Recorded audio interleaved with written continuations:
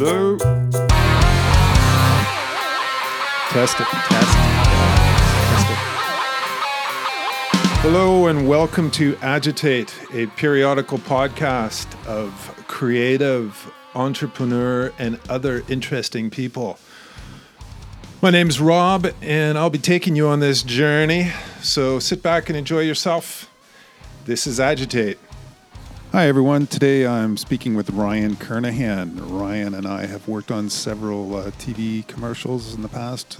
I've been shooting the stills, and he has been the gracious cinematographer who lets me deke in and take a few shots every now and then. Great guy. Let's listen to what Ryan has to say.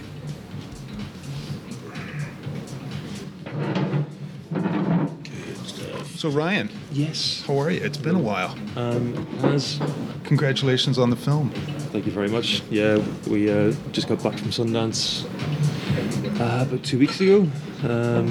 It was pretty great. Did you sell it? Yes, yeah. You did? Awesome. Are we recording? Yeah. Well, it's not actually public knowledge. Okay. It's We don't know yet. no, we don't know yet. We don't know yet. Yeah. Maybe. The guys are hopeful that it's going to be sold. Awesome. They might get some good news about that soon. Great. And might hear about it soon. But yeah, it all worked out pretty well Yeah. in the end. Sundance was the clincher. You took it to Cannes too, right? Well, no, the guys went to Cannes with the trailer for the film.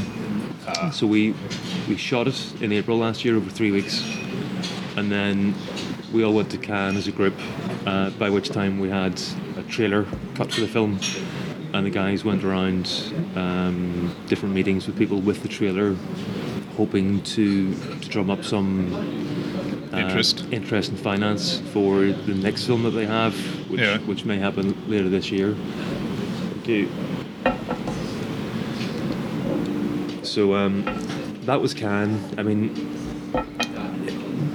it was an unusual thing at Cannes because the guys had been going there for 3 or 4 years with ideas for projects, but no actual concrete things that they were trying to sell. Yeah. And I mean, if you've ever been to Cannes, it's incredibly intense because there's literally 2,000 films there, and everybody's trying to get it sold and drum up finance for their other projects.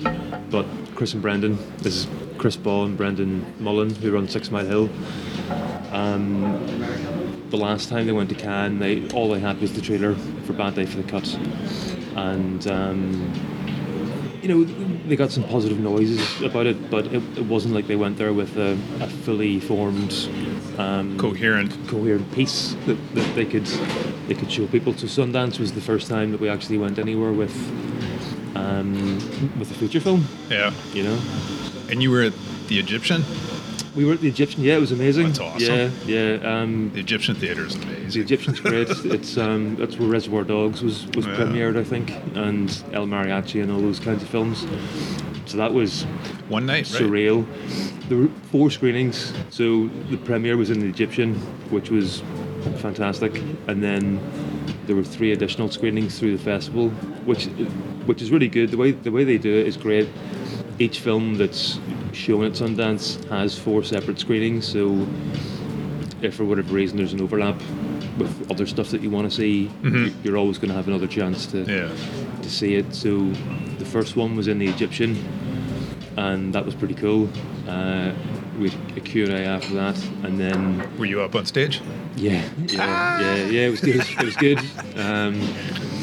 It's just nice, I mean, when you're making films, you don't really get to see reactions and all that kind of stuff. So that was the first time that we'd all made a film together where we actually saw and heard an audience reaction live, and then actually got to chat to people afterwards. That's great. After the film, yeah, it was fantastic. So that was the first screening. The other ones were, we had 2 more in Park City, which is if anybody doesn't know about Sundance, it's in this little mountain town called Park City, which is essentially a holiday town.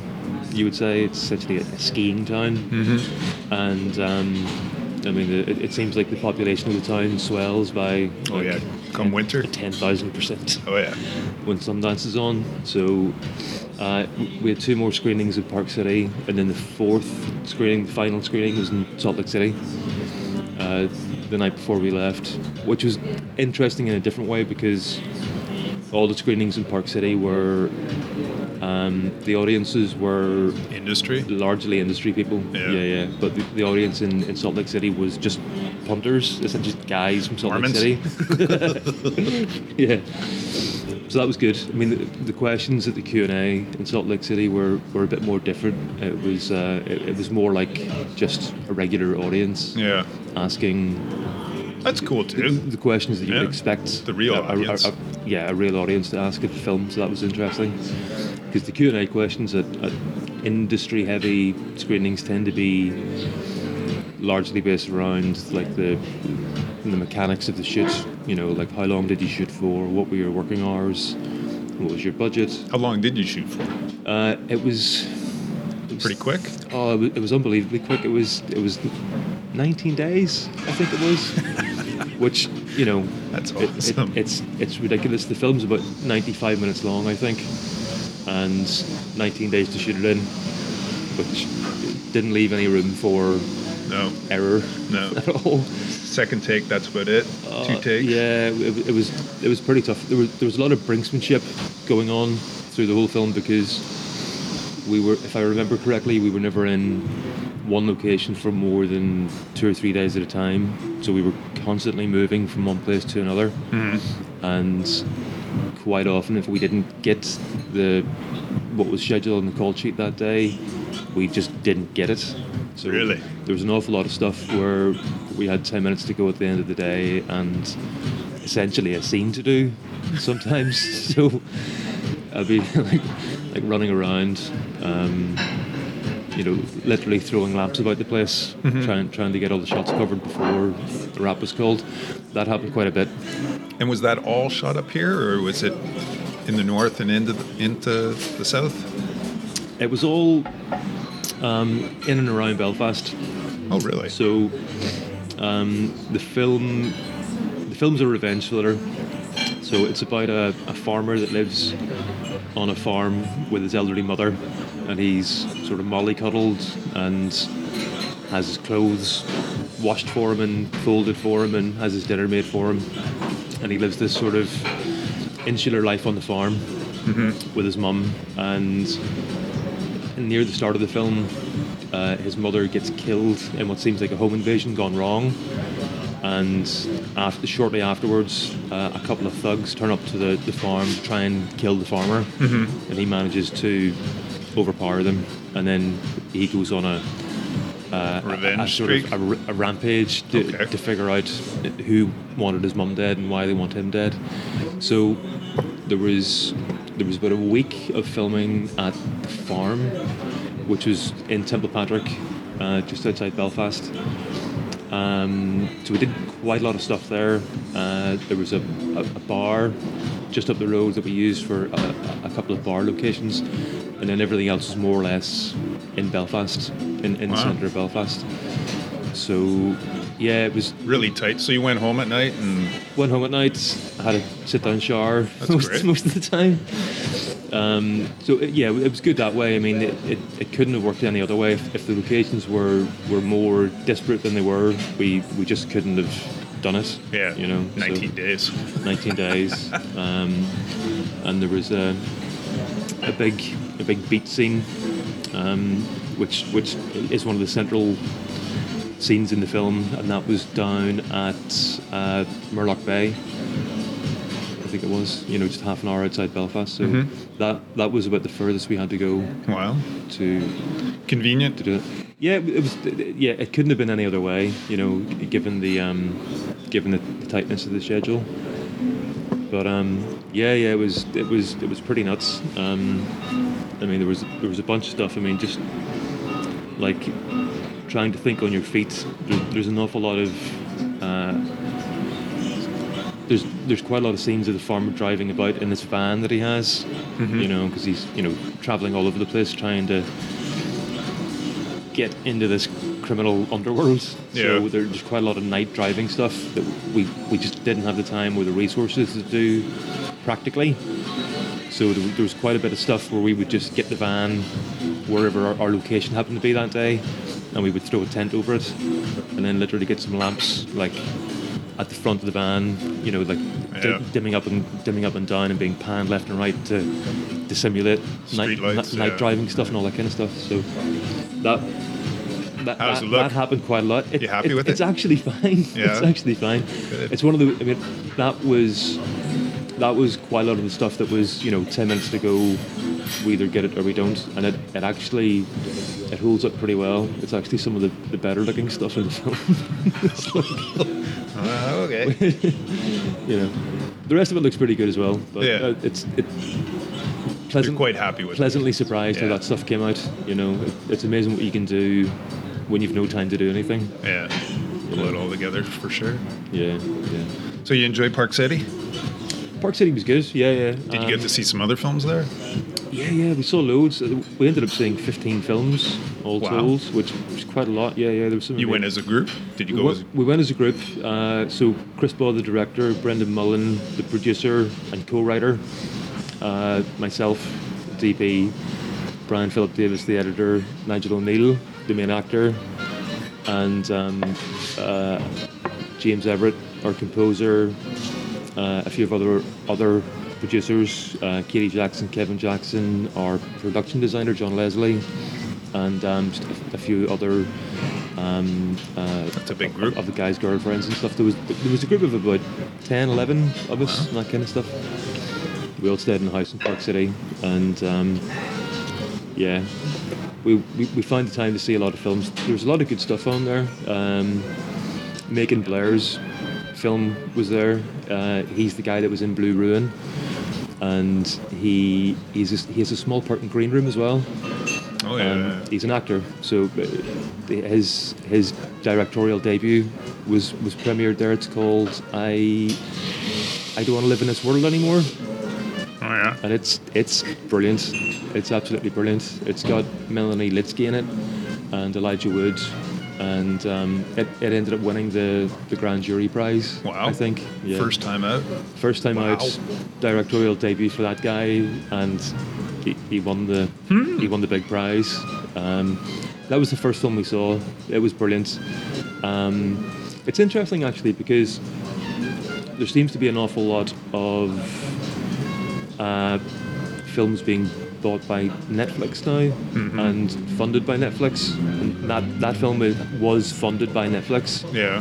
And as far as I'm aware, it's going to go straight to Netflix at the end of the month, at the end of February. It's kind of a waste in a way, huh? Well, maybe it is and maybe it isn't. I would like to see it on a cinema screen again, Yeah. to be honest. Exactly. So I don't know whether they're maybe going to release it on Netflix and also in some selected cinema screens as well. I hope they do. But it would be a shame if it turned out that films would be, like feature films would be commissioned, funded, made, and then just go straight to Netflix. Premiered on a small screen. That seems like a bit of a waste, but that seems to be the way things are going. Yeah. You know, I mean, it wins the Grand Jury Prize at Sundance, and then, you know, a couple of weeks later, it's out on Netflix. All the best TV. It's Amazon and Netflix, right? Yeah, pretty much. So that was good. That was a great film, and Taylor Sheridan, who is the writer of Sicario and Hell or High Water, Yeah. had his directorial debut out there as well. It's called Wind River. It's got Jeremy Renner playing a hunter who is out in the freezing cold of Wyoming, and he has to team up with an FBI agent to investigate the murder. A murder? A murder, yeah, of a Native American woman. It's also brilliant. But yeah, I mean, there's just so many good films there. I mean, we saw 15, but there was an awful lot more that we could have seen. Yeah. That were also brilliant. Have you ever been to Toronto Film Festival? No, I haven't actually. No. That's a It's- zoo. That's an absolute Totally different zoo. thing. Oh my Yeah. god. Well, that was the good thing about. Programs Yeah, Three-quarters of an inch thick. Yeah, absolutely. No, it's that was a good thing about Sundance, because I've been to Cannes and I've been to a few other film festivals. Cannes felt like a bit of a zoo to me. Yeah. It didn't seem like people were there to see that many films, to be honest. And I get that impression. Just a place about to be. It's just a place to be, and there's an awful lot of like buzz and noise going on, but it didn't seem like it was particularly well set up to see the films, from my perspective anyway. Some more business. It seemed that way. Well, that was probably my limited perspective on it. But Sundance was so well set up for seeing films. Yeah. You know, the public transport system in Park City is free, and they've got, you know, every bus route goes to a different venue Yeah. where the films are on. So they made it really, really easy to see the films. And there was only, I think, 130 films there instead of 2,000. Yeah. You know, so A little bit more accessible. a little bit more accessible, yeah. But it was great, yeah. Even just to go for a holiday to Park City was fun, but to have all that other stuff going on there was. Yeah. was Did you hit the was pretty slopes? cool. No, we didn't. We were too scared. We were too scared. Of breaking a bone and going into the American healthcare system. Oh God, yeah. Who's got insurance? Chris and I kept on talking about, well, we go skiing, we go snowboarding, and then we just had terrible visions of like having a bone sticking through our trousers and not being able to go to one of the screenings. Cost $30,000 to come home. Yeah. If you came home, yeah, we didn't. We would have liked to, but we just didn't. We're just too flat out doing other stuff. You That's know? good. Yeah. That's great. What'd you think of the nightlife? It's pretty good. It's pretty good. I mean, Did you become a member? a member? A member of what? Did you have to pay for membership at any of the bars to drink? No, No? we didn't. I didn't Might- realize that was the thing. They might have done away with that. It used to be where you had to, because Utah's a Mormon state, Pretty heavy with Yeah. that kind of stuff. So you have to- yeah. you have to become a member of a bar. So you Right. pay like a token $5 or whatever. You become a member of a drinking club, and then that lets You you, get a little badge. yeah, lets you drink. Good. No, we didn't get that. I mean, it's not like they were lax about it at all. They were pretty stringent about that stuff. We managed to get into almost every bar with just driving licenses, which was fine. But on the night that we went to Salt Lake City for the final screening, Chris went up and introduced the film, and then we went to a bar to just sit for a few hours before the Q&A, Yeah. and they ended up taking the details of our driving licenses, like writing down every single piece of information on the driving license. Really? They got through 2 or 3 of us, and then another dude came up from the other end of the bar and said, "Oh no, we can't accept those. It has to be passports, or we can't let you in." And we were like, "What?" Like, it's just. It seems like in Salt Lake City, they seem to be pretty heavy about that kind of stuff. Yeah. Whereas in Park City, there's more of a holiday town kind of vibe, and they let it slide a bit more. It seemed Yeah. like. But yeah, the nightlife in Park City was great. It was good. It was pretty hectic in the first week, because it seemed like everybody and their mother was in town, so it was really difficult to get in anywhere. Streets are packed. Streets are packed. It's not like you can just hang around outside, because you freeze to death. It's minus 14. Yeah. So yeah, You really need a strategy. You know what you're doing every day and where you're going. And when I was there, I never saw a film. I went there twice. Never saw one movie. It was just meeting after meeting after meeting, going from one place to another place to another place to another place. Never went skiing. Never went snowboarding. Never saw a movie. yeah. It seems like you have to strategize the parties quite well. Yeah. Because we got a lot of invites to parties, and they were always heavily oversubscribed. So if you didn't get there on the dot, there was always like a queue around the Oh, really? building. Yeah. So that happened quite a lot. But yeah, that first week in particular, we tried our best to get around the parties that we were invited to, and drank all the free booze and ate all the free food. It just seems to be the Where's thing the to do. Sony party? Hit the Sony party. Yeah. Yeah, it was cool. XYZ, who are the company that are representing the film, had a party on that first weekend. And who are they? XYZ, they are a Canadian company who represent a bunch of different films. They had 4 films at Sundance this year. They represent I Don't Want to Live in This World Anymore, actually. Oh yeah. The Macon Blair film. So that was one of the ones on their slate at Sundance this year. They had ours, and they had a film called XX, which is a horror film, a 4-part horror film directed by 4 female directors. Oh yeah. St. Vincent did one of those sections of the film, and then another film called Bushwick. So they had the 4 films at Sundance, and we tried to get into their party, but there was literally a queue of 100 people outside. You tried to get into basically your own We party. tried to get into our own party, and we couldn't do it. Nice. So that's how busy it is, and that first weekend in Park City. So that gives you an idea of just how well strategized you have to be. Yep. Well, it's great, man. Congratulations. Thank you very much. Yeah, it's all very good. It's all a lot more than we expected, because we made it last year, and XYZ got involved and suggested to Chris and Brendan that it might be worth submitting to Sundance. And I mean, you know how it is with these things. Like you take it with a pinch of salt. You think, well, if it happens, that's nice, but if it doesn't, okay. But when it became a possibility for Chris and Brendan, they suddenly became extremely invested in it. Yeah. Obviously, it's hard to be blasé about that kind of stuff. So when it actually got accepted, it was just the most incredible news. Because I think they get...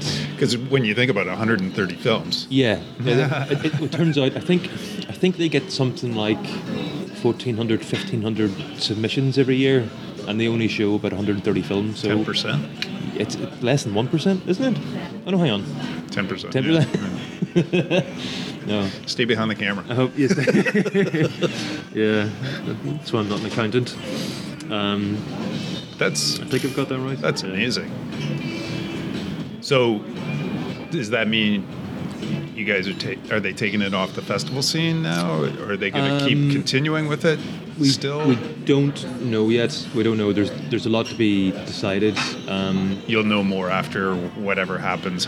Yes, if anything happens, then yeah. If the film gets sold, then we'll know. Yeah. But the one thing we do know is that it's going to play the closing night of the Belfast Film Festival. I think that's good. That's something. Sure. And then later in the year, there might be more news about when it might be released and where it might be released. Yeah. Cool. So yeah, it's all good. It's all good, and it looks good for Chris and Brendan's next film as well. It's.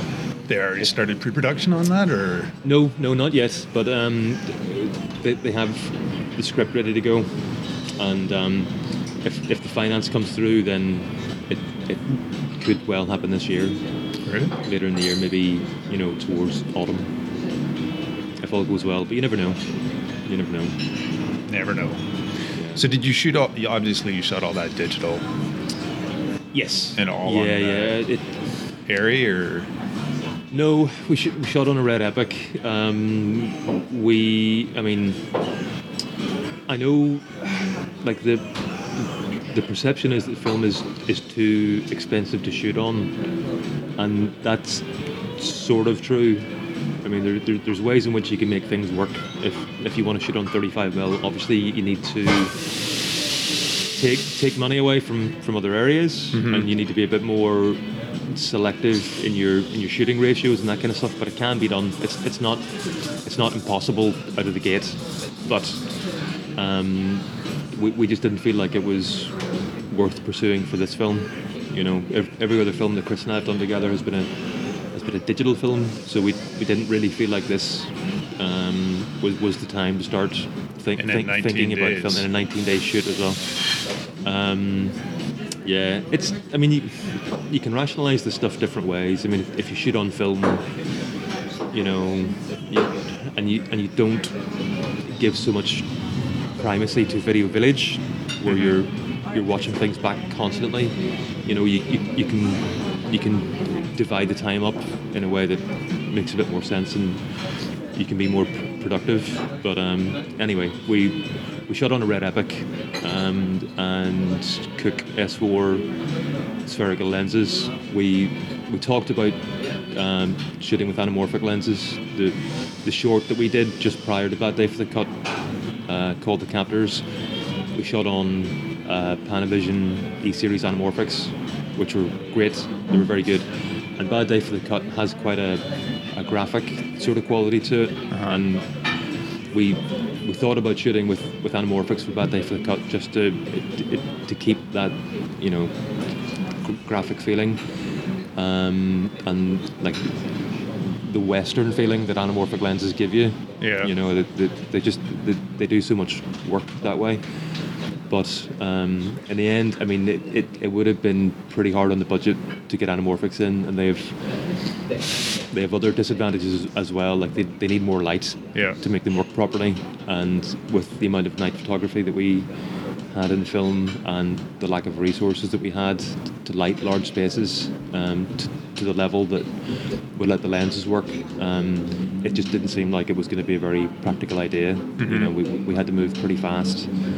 And in the end, we went with the Cooke lenses. So, yeah, Red Epic, Cooke S4 lenses, which are great lenses, and we had a fairly small footprint apart from that. You know, we didn't really have a big grip or lighting package for that matter. We had a small slider that we used and a little mini jib arm to do the little sort of booming moves that we had storyboarded. But apart from that, it was pretty bare bones. Pretty bare bones, yeah. And lighting wise as well, it was pretty bare bones. So I had to do a lot of the lighting with practicals for the most part. You know, we just didn't have the weaponry to start lighting big spaces and or the time actually to create big elaborate lighting setups. So What was the biggest light you had? it was probably it was an M18, an ARRI HMI lamp. Yeah, it's 1.8K HMI. You know, Wow. A couple of those for a couple of different scenes. Might have had a 4K out once or twice for other stuff, but it was pretty minimal. So in and around the farm, I used a lot of practical lamps.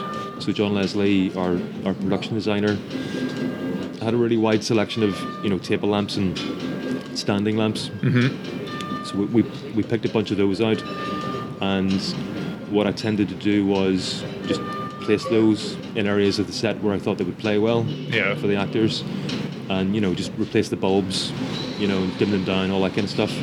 So that was the basic form for how I approached the lighting. And if the practicals weren't doing the job, then I would bring in some film lamps and supplement it that way. There was quite a lot of LED lighting going on in it, and normally I don't like to use LEDs. I still don't think they look as good on skin as tungsten lamps or HMI lamps for that matter.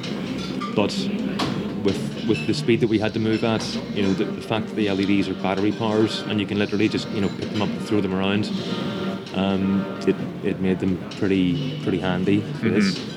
So there's quite a lot of that going on. So you're using all LED panels?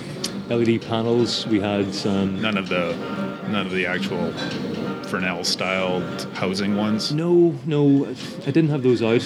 I haven't actually used the ARRI L7s, L5s, all that kind of stuff. I haven't used those yet. They seem really useful for effect lighting to me. I'm not sure if I totally buy them as a replacement for, like a 1K Fresnel or something like that. I'm not sure I would trust them that much for that kind of stuff yet. But they're amazing at what they do well, which seems to me to be, dialing in different colours. If you wanted to do like a really saturated red, like a brake light kind of feel, you can dial that right into the lamp. Those little ARRI L series lamps, you can dial that right in, and they're brilliant for that. They're really, really good. Whereas if you wanted to do that with a regular tungsten lamp, you need to get the red gel, and that knocks a couple of stops off it, and you'd be constantly fighting against the light loss.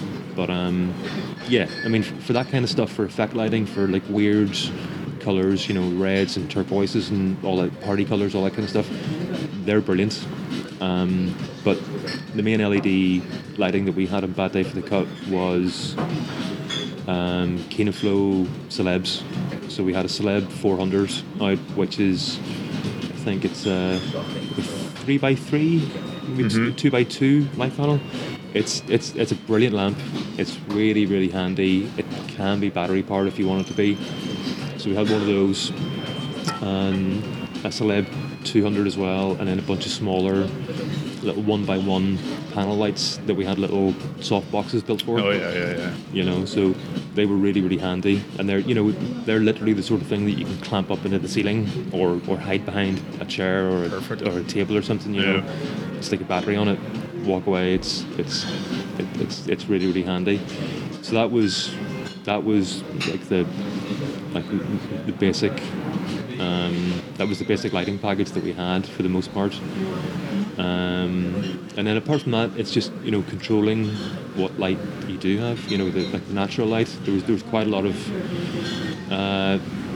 shooting at the farm, particularly under natural light. So, you know, it's just bringing in like. Do you have a sunny day?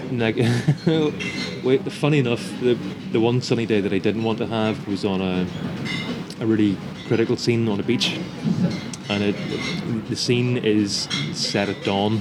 It starts at night and then works its way up through dawn into morning. And we had 2 days to shoot that scene on a beach, and I mean, you'll know this. I mean, if you want to create a dawn scene, you can't have direct sunlight anywhere because it'll kill the illusion. And our plan was to shoot through the day and suspend like a 12x12 grid cloth over the actors to try and keep that diffuse feeling of light above them, and then just underexpose the image slightly and blue it up a little bit to keep the dawn feel. Unfortunately, the 2 days that we were at the beach, there was 40-mile-an-hour winds, so it made the idea of like large frames above the actors just completely kiteboarding, completely impossible. Like, somebody would have been killed. So we literally just had to wait out the weather down there, which was not ideal. You know, and it was one of those days where, it was 2 of those days actually, where, you know, it would be like cloudy for 30 seconds and then really bright sunny for 30 seconds and then cloudy and then sunny and then hailstones and rain and then cloudy again. And that's the way it was pretty much the whole time. So it was just a matter of me trying to persuade the AD that we couldn't shoot under full sun, but because of the way the schedule was, in the end we had to just shoot some shots under sun and hope that we could do something about it in the grade. So there's a couple of shots in the film that I would like to have back if I could, but that's just the reality of working in those kinds of locations, you know. Schedule, definitely. Is there any chance of shooting anything like that at dusk? The schedule didn't really allow for it. We had some scenes on the beach that were night for night, which we did. You know, we shot night for night, and I think, did we shoot at dusk? I think we did. I think we shot one little scene just prior to that at dusk, arriving at the beach. But for the most part, it was just all the way through the day. You know, so I mean, you do your best to try and have a plan B for that kind of stuff. There were additional scenes that we shot inside the van that the farmer has. So if it seemed like it was going to be particularly sunny for a stretch, we went into the van. But we burnt through that stuff pretty quick. Yeah. You know, so you know, in the end, you just have to make the best of it. You know, ride it out. Wow. 19 days. 19 days. 19 days. Yeah. schedule that one in. I wouldn't have wanted to do that. No, it was I mean, everybody on the crew was pretty amazing. I mean, if everybody wasn't as on it as they were, it just wouldn't have happened. Yeah. So between Chris and Brendan, Barry Keel, our AD, and everybody else in the crew, it was just about possible. Yeah. But Awesome. it was one of those things where, if anybody wasn't on their game, it wouldn't have been done, I don't think. Mutiny. Get rid of them. Get rid of them. So you got anything planned now? Now that you're back? Work-wise. Anything wise? Concerts? Any music lately? God, I haven't been to a gig in ages. The next one I'm going to actually is Russian Circles. Who are they? They are a three-piece, I suppose you'd call them a post-rock band. They're like a three-piece, very heavy Yeah. post-rock band. They're playing the Empire, I think, in March. Russian Circles. Russian Circles, yeah, they're pretty fantastic. So that's the next thing on the cards. Give them a try. Yeah, they're pretty good. They're pretty good. Haven't seen anything. Haven't really heard anything really that's struck me. No. Radio 6 is hasn't done it for me. Oh. But looking forward to the summer. Should be something coming through. What else is going on?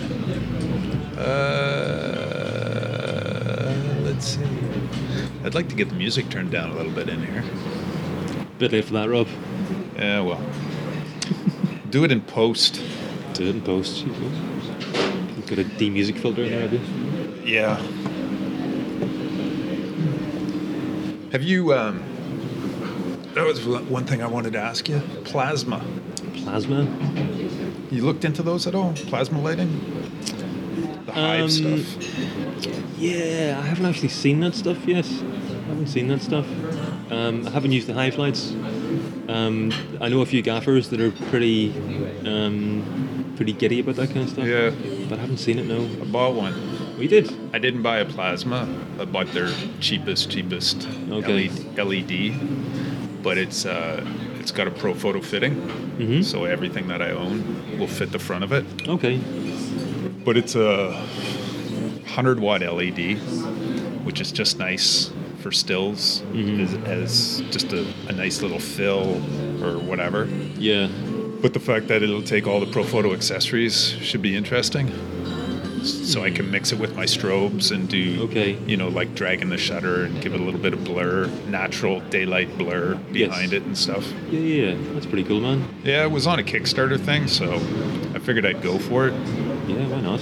Yep. Yeah. But that brought me into, looking into more of their other lighting stuff and all their plasma stuff. And I was watching the videos in Vegas of them releasing it and stuff. It seems amazing. I don't know about the housings. The housings don't look exactly robust. No.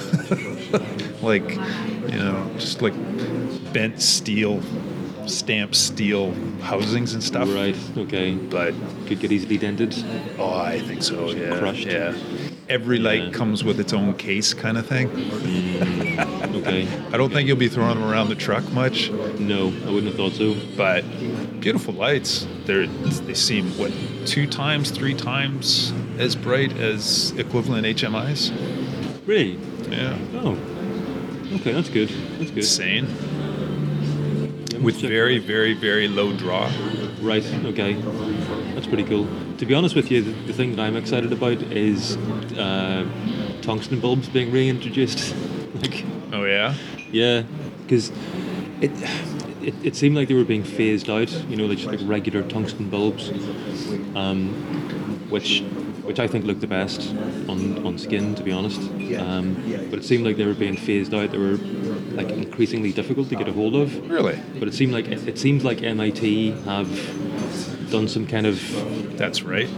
dark arts with, Yep. with tungsten bulbs, and They're going to bring them back. they're going to bring them back, and they've made them 90-something% more efficient or whatever. Yeah. So that's what I'm excited about. Just getting like regular tungsten lighting back. Do you think that can catch up with where LED has already gone? It's hard. People have grasped that LED idea. It's hard. It's really hard to say because we don't know how much better the LEDs are going to get. At the minute, I mean, I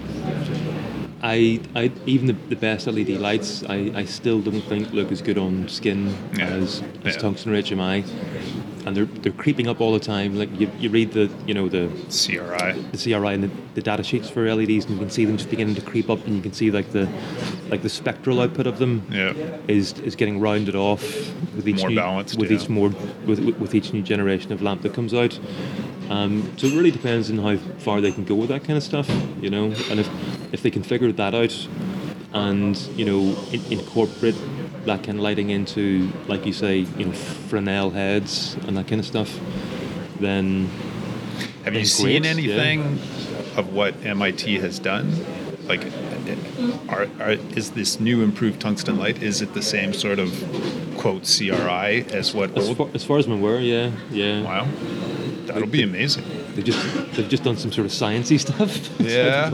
Yeah. Waved their magic wand over it and gone poof, and that's what they do, isn't it? Yeah. It's those silly Americans. That's crazy. Yeah, I remember this a couple months ago, right? That came out. Yep.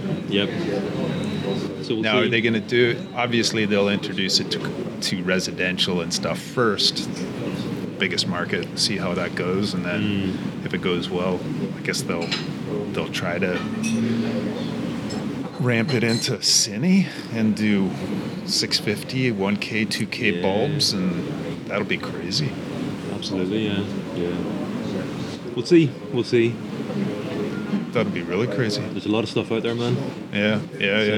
Well, I let my American cinematographer subscription lapse. Yeah. I had it for like 4 years. I read one issue. Really? I was just never seemed to have any time to read that. I may have to do that as well. Like, I've got a shelf in my house that has probably 250 issues of the AC magazine, and how many you've read? I've read all of them. Oh, okay. Lucky you. It has to stop sooner or later. You can get the digital one, right? Well, yes. Yeah, you can get the digital. That's what it'll do. I even had the digital one, and I still didn't find it convenient enough for me to actually. I just never have any time to sit there and read a PDF. Outside of a client sending me a brief as a PDF. That's it's the only ever time I open up Acrobat where I have to sign something. Right. Okay. No, it's good. I mean, those magazines take up a lot of space in my house, but it's nice to, if you have to go and reference something, it's nice to kind of to leaf through the magazines and pick the stuff out. From I think that is the 10, number one resource for any photography or cine student to have, is to buy a subscription to that and read it cover to cover religiously all the time, because you'll never understand all the tips and tricks that are written down in it. It's amazing. No, it's amazing. It's pretty. I mean, you can watch the film over and over and over again and try to deduce and dissect a scene, but it's like watching a magic trick. Yeah, but when the guy actually in the interview tells you exactly what he's done, and you go, oh my God, that's how he did it. Yeah. Well, that's the good thing about all those guys. Like, I mean, it seems to be pretty true for the most part that all the really, really good DOPs are pretty generous with their knowledge. Free flowing. Yeah. They don't hold a lot of secrets. I found that. I mean, I met Seamus McGarvey when I was 18 or 19. You were what, sorry? I met Seamus McGarvey when I was 18 or 19. Yeah. And he was just ridiculously generous with his knowledge. You know, I mean, it was a masterclass that I went to, and you know, all of us were just firing questions at him, like, how did you do this? How did you do this? How did you do this? And he, you know, just with no kind of like Hesitation. no hesitation, no regard for keeping his great. trade secrets. He told us everything. I thought, wow, that's pretty incredible. I guess he realizes that you've made the effort enough to be there, Yeah. and you're showing the interest in it. You know, that's kind of where I think, like, the whole YouTube tutorials falls. You know, you know, you're not present with that person. Yes. Doing that, it's not one-on-one or even one-on-20. You're not like participating in the event. You're just ingesting it whenever you want, like whenever you want to watch a new tutorial on whatever, you just sit down and watch it. I don't know if it's cheating, but it kind of just doesn't feel like you've got it from the horse's mouth. Yeah, You know, that's true. That's true. And I think you have to see that kind of stuff live as well, in a live environment. It's one thing watching a lighting tutorial in a controlled situation. Yeah. But it's another thing watching somebody light in a real location with time constraints where, you know, different things pop up that ruin. Who put this wall here? Exactly. Yeah, exactly. Like, you're doing like a period film, and all of a sudden you see, like, you know, like contemporary cars out the window, or whatever the hell, you know. I think you need to see people react to practicals. to unforeseen problems, to see how you do that stuff well.